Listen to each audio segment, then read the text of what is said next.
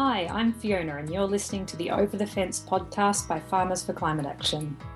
Today I'm talking to Nina O'Brien, the Disaster Resilience and Recovery Lead at the Foundation for Rural and Regional Renewal, or FRRR as it's more commonly known. Nina was raised in the Mallee Scrub of Western South Australia and today leads the Disaster Resilience and Recovery team at FRRR. I'm going to be chatting with Nina about FRRR's recently released Heartbeat of Rural Australia study, which looks at how not-for-profits and community groups in remote, rural and regional Australia are faring in the wake of nearly 2 years of constant disruptions. We'll be discussing what resilience looks like on the ground and what farmers and farming communities can be doing today to prepare for future challenges, and that includes climate change. As always, don't forget to rate and review this podcast wherever you listen to it. You can get in touch with us via email or over social media. Our email is info@farmersforclimateaction.org.au. Thank you so much for joining us, Nina. I wondered if we could have a chat before we get into the gritty detail of the research about you and where you've grown up and what led you to join FRRR and do the work that you're doing today. Maybe your listeners might not have heard, it's a tiny little country town, or locality really, called Kynecutter in Western South Australia. It's about 6 hours west of Adelaide. It's got about 12 people on a good day. And so grew up on broadacre Mallee Scrub cereal growing country in that part of the world, about 12-inch in the old school rainfall. So pretty what's considered marginal country. And I guess that's really informed my worldview really strongly in terms of the occupations that I've had throughout my career. And, you know, both from the really fantastic value system that I think people in communities like that, you know, instill in an individual, but also climate experiences. So, you know, the really significant droughts of the late, and this is showing my age, the late 80s, early 90s in that part of the world gives you a very real experience and grounding in terms of what climate impacts really mean. And yes, some of the impacts that has, you know, your family around you, but also communities as well. So I guess fast forward over time, have lived and worked in regional communities in northern South Australia. So I started my career working in cultural development, working in Port Augusta, some fantastic Aboriginal communities, running an art gallery of all things, working up into the far north of South Australia, sensational, beautiful part of the world, into the Flinders Ranges, you know, getting caught.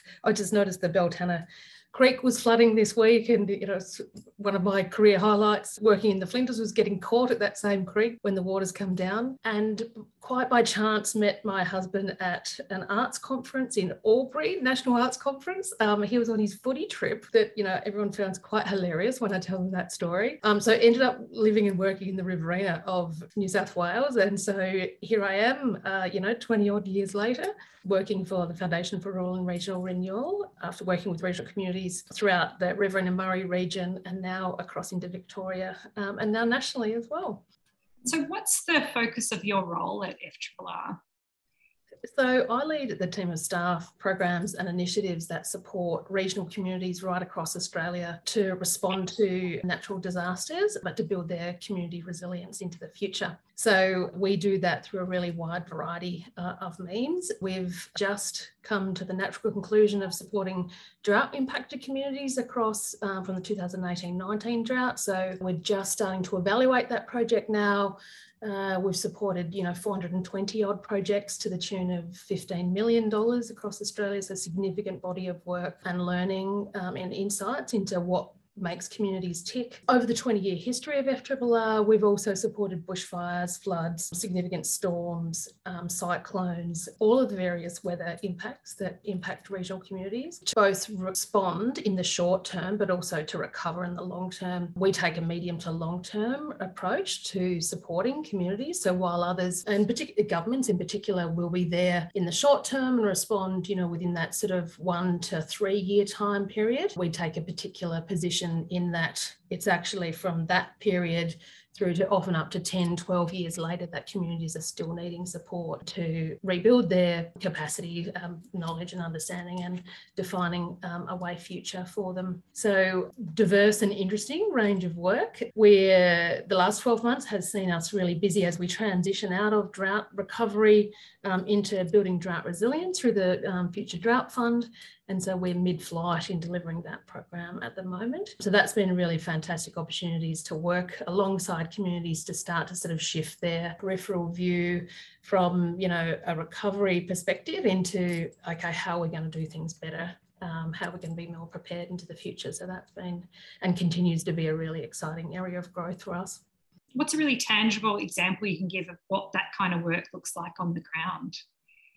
So we've just funded, so in the first round, we supported about 30 odd projects. By the time we deliver this first tranche of funding of $4 million, there'll be around 90 to 100 odd projects, and they're really diverse. They range from community-based infrastructure through to building skills and capacity. So it can be informal training, but it can be just generalised projects that build collaboration and networks within communities. So we're funding a lot of events, farm field days, really diverse and interesting ways for communities to come together to build their connections and share information, bring specialist, knowledge holders into their communities and be more prepared in the future, but do that in a collective way.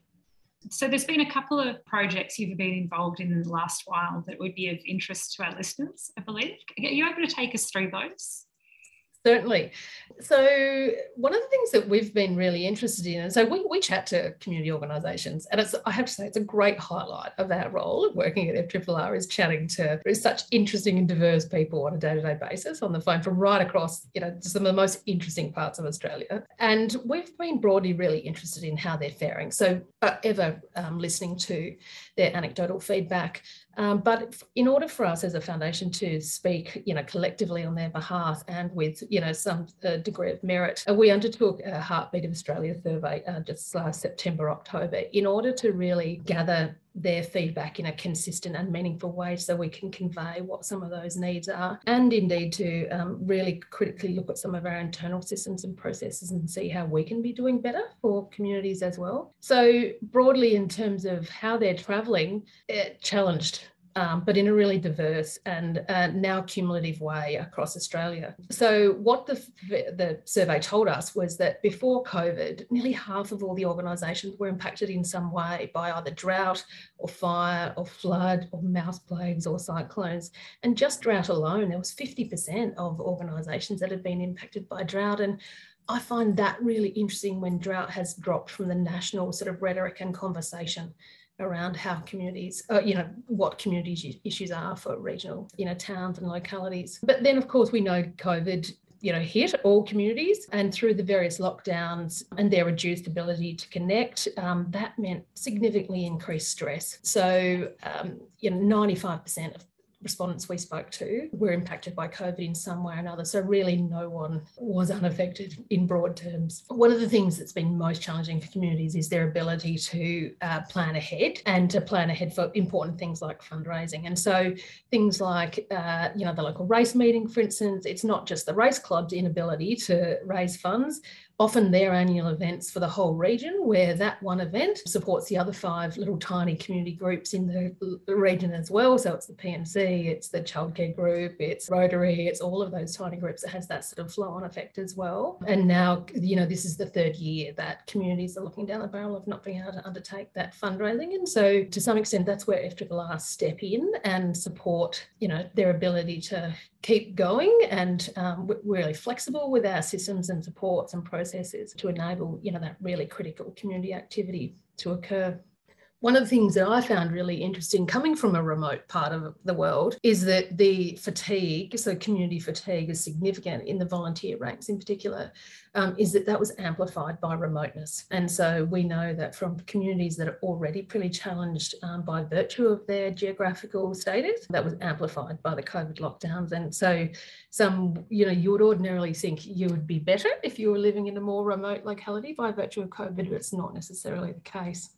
One of the other things that we've always known, but was, I think, really amplified by COVID has been the digital divide of regional people and communities. And this has been really amplified both through their skills and abilities to participate digitally, but also the infrastructure that underpins that. So, in some instances, community groups have not been able to function by virtue of their poor activity or just their skills either didn't have the, iPads and things to connect and digitally continue with their work. However, like all things in life, there's always an upshot. And so what the survey also told us is that communities are just largely resilient and they do have a deep care for their fellow community members. One of the things that I've observed both in the community where I live, but broadly in the communities that I track elsewhere professionally, is the greater focus on the importance of local community, the importance on social connection, and the importance of the organisations and infrastructure that support that. So I think while historically that's always sat silently in the background and assumed, well, those supports will be there when I will need to access those types of things, it's suddenly come into people's periphery and it's front and centre of, no, actually these are really critical, and particularly when you need to access them yourselves. One of the really fantastic things we've also seen is community organisations that have been able to adapt and evolve and do undertake their services and support or ways of interacting with each other really differently. And so, that's been a really positive thing that will now continue into the future. And broadly, look, I think our overall sense is that there is a real sense of hope and that everything will be okay. It's certainly, the pandemic, continues to be interesting, I think, and it continues to have a long tail, but there really is hope. And certainly in our interactions with our recent program delivery is that there is real appetite for communities to get back and get connected and get in amongst it. Whatever that looks and feels like, is that's really amplified people's need to do that, which is a really positive thing. Do you think people feel comfortable doing that now, or are they going to be waiting a bit longer? It varies. It's really localised. And so as an organisation, we have taken the, all bets are off type approach, and we just ask. Like, we will work with community where they're at and when they want to do things and on what terms. And so it's been a really great exercise for us. I mean, we always try to be flexible and responsive and all those things. But it's really challenged us in a really great way as an organisation to just absolutely not plan for anything and just see how people are going, and then plan accordingly. And then sometimes replan in a week or a fortnight or a month because things change so quickly. But there's just that underlying sense of perseverance and ability to move forward, even if it's inching forward in whatever way that communities can. So what does resilience mean for Farming Communities Australia? What does a resilient community look like? That's such an interesting question, isn't it? And it depends on who you ask and in what context you're asking it. And it's something that we've spent much time at FRRR, talking about. And I'm also super conscious of being careful about using the word resilience as well, because I think to suggest that you need to build resilience, it may well infer that there's a deficiency to start with. And that's absolutely not the case with regional communities. And, the regional communities, people in communities where I live and where I've worked historically are the most resilient, skillful, adaptive, fantastic people that I've ever met and worked with. It's actually one of the reasons why I work in this, line of work. But if I think about, and if I, draw on our research that we've been undertaking with the University of Sydney through our disaster resilient future resilient work, and the literature reviews that we've undertaken twice now, both with the Torrens Resilience Institute, but also the University of Sydney. They agree there's no real single commonly agreed definition of community resilience, although there are a number of common themes. And so it sits really closely in alignment with what we observe within communities. We think about it as an ability to prepare for, withstand, and absorb disruptions arising from not only disasters, but also other emergency events or unintended impacts. It's an ability to adapt to changing conditions. Sometimes they're physical, sometimes they're social, can be a major economic change in a community. It's an ability to recover from and continue to function and maintain self-sufficiency while under stress as well. And while often it's articulated as ability to build back better, we don't necessarily strongly subscribe to that. Really, it's an ability to improve it, to build back in a different way, but to improve over time and learn from previous experiences and, maintain vitality into the future. Do you have an example of a really resilient community you've come across and what that looked like? Not necessarily in an individual community, but if we think about tenets or underpinnings of what a resilient community looks like, and this is also something that we've covered in the research, and while it is covered off there's a summary report on the FRRR website. If people are interested, they can jump on and have a look. But what we've been exploring both in New South Wales and we continue to explore in Victoria is what are those dimensions of resilience. We perceive that to be communities that do well have access to and participate in decision making that affects them. Communities do well are the ones that have good resources, tools and support, so they're able to be self-sufficient. Communities that are inclusive and take care of people, that have less skills, resources or abilities to manage the climate event or unexpected impact. Communities that do well can communicate effectively and in a way that is useful to a broad cross-section of the community. They also have an ability to participate in how that communication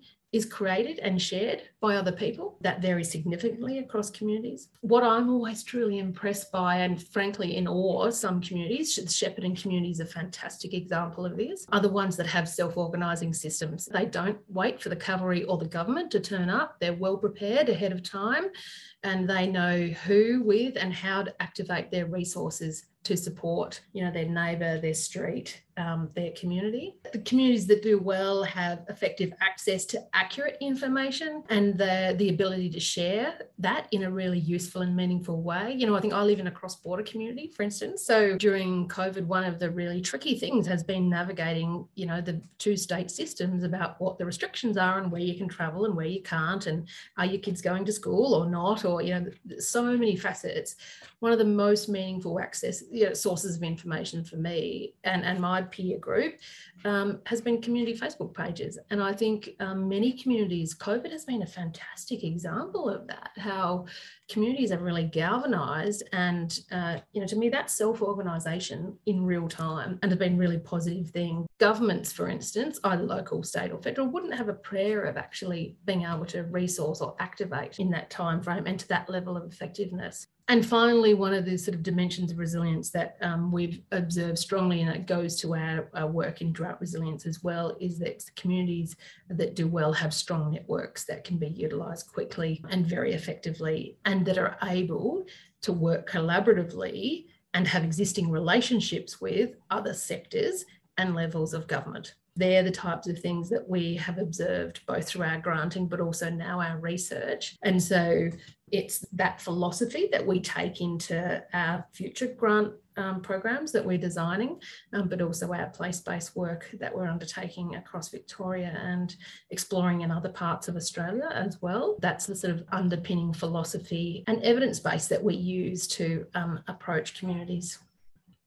So rural Australia and farmers and farming communities are already starting to feel the impacts of climate change. So more frequent and severe extreme weather events, hotter days, the list goes on. What does your research tell us about responding to these challenges now and into the future? I think it's things like communities that will continue to build their knowledge about climate and share that with others around them will be very well prepared. I think there's real opportunities for communities to question the status quo and have greater access to climate-based information. I think there's a real opportunity for communities to be really creative in our thinking and start to reimagine what different futures might look like, depending on what those climate impacts might look like. In some instances, I've lived in an irrigation community for 10 years. I think in some instances it's reimagining what that future might look like and letting go of what might have been for the past 50 years and then thinking about what a different future might look like. I think there's also a real opportunity for people to think both on an individual level but also collectively. There's no doubt about it. Communities that have individuals that step up and play a role are thriving. As individuals within communities, that's a responsibility and a challenge for all of us in a really fantastic way. So I'd encourage anyone to and everyone to participate in their own local community, because the reality is that communities that strengthen their collective skills and knowledge and capacity and connections and infrastructure now will be super well prepared for the next challenge down the track, whatever that might look like. And it's a case of not waiting for it to happen and then wondering what you're going to do about it. It's actually getting on the front foot and doing it now. I think regional communities have always done that to a really positive extent. It just feels like the rate of change is increasing. And so we'll need to adapt our approach to that increased rate of change. And so it's not necessarily waiting on someone and relying on other people to do it for us. Certainly not governments. Governments really play a really important and valued role. But I think there's a real opportunity for communities to step up and take a lead, be well informed, and get on the front foot with many of these challenges. Ask questions, play a part. It's really what we see as communities that do well. They have those, lively, active individuals doing all of those things. So say, pretending now I'm a farmer out from Broken Hill, and I'm listening and thinking, what can I do now? What should I do now with my community? What would be, the most important step they could take at this point? I think one of the challenges actually of living in regional Australia is that it's actually so diverse everywhere. So what you can actually do is actually really diverse too. But I encourage, as an individual, get interested, get informed and get active. And that might sound like a really tacky cliche, but really truly to goodness, that the communities that thrive are thriving by virtue of the individuals that are playing a collective role within that community. So, look at what your local land care is doing, look at what is there Farmers for Climate Action group near you? What's your local Rotary doing? What's your local CWA doing? Is your Progress Association, what are they up to? Get active and get interested in local government and start to understand how the decisions they make are impacting your life.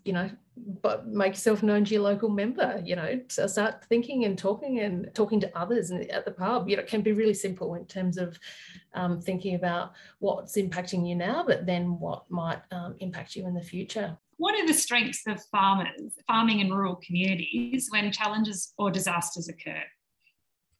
Yeah, look, great question. I think it's a capacity for people and communities to care for each other in a really deep and meaningful way, both at an individual but at a collective level as well.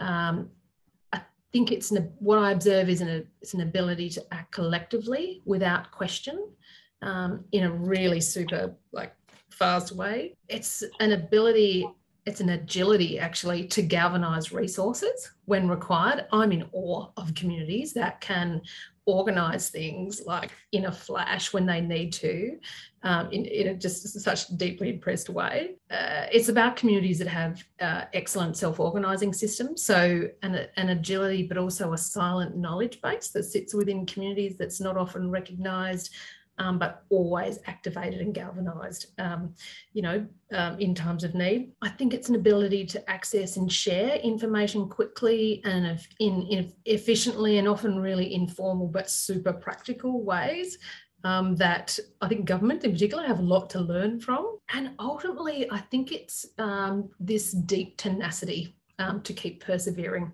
And so regional Australia has had, just so much chucked at them, in the last 12 to 18 months in particular. But there's this deep tenacity for people to persevere. And I think as our population trends continue to shift in both a positive and challenging way for regional Australia, the future's really bright and exciting. And there's much to be hopeful and look forward to, I think.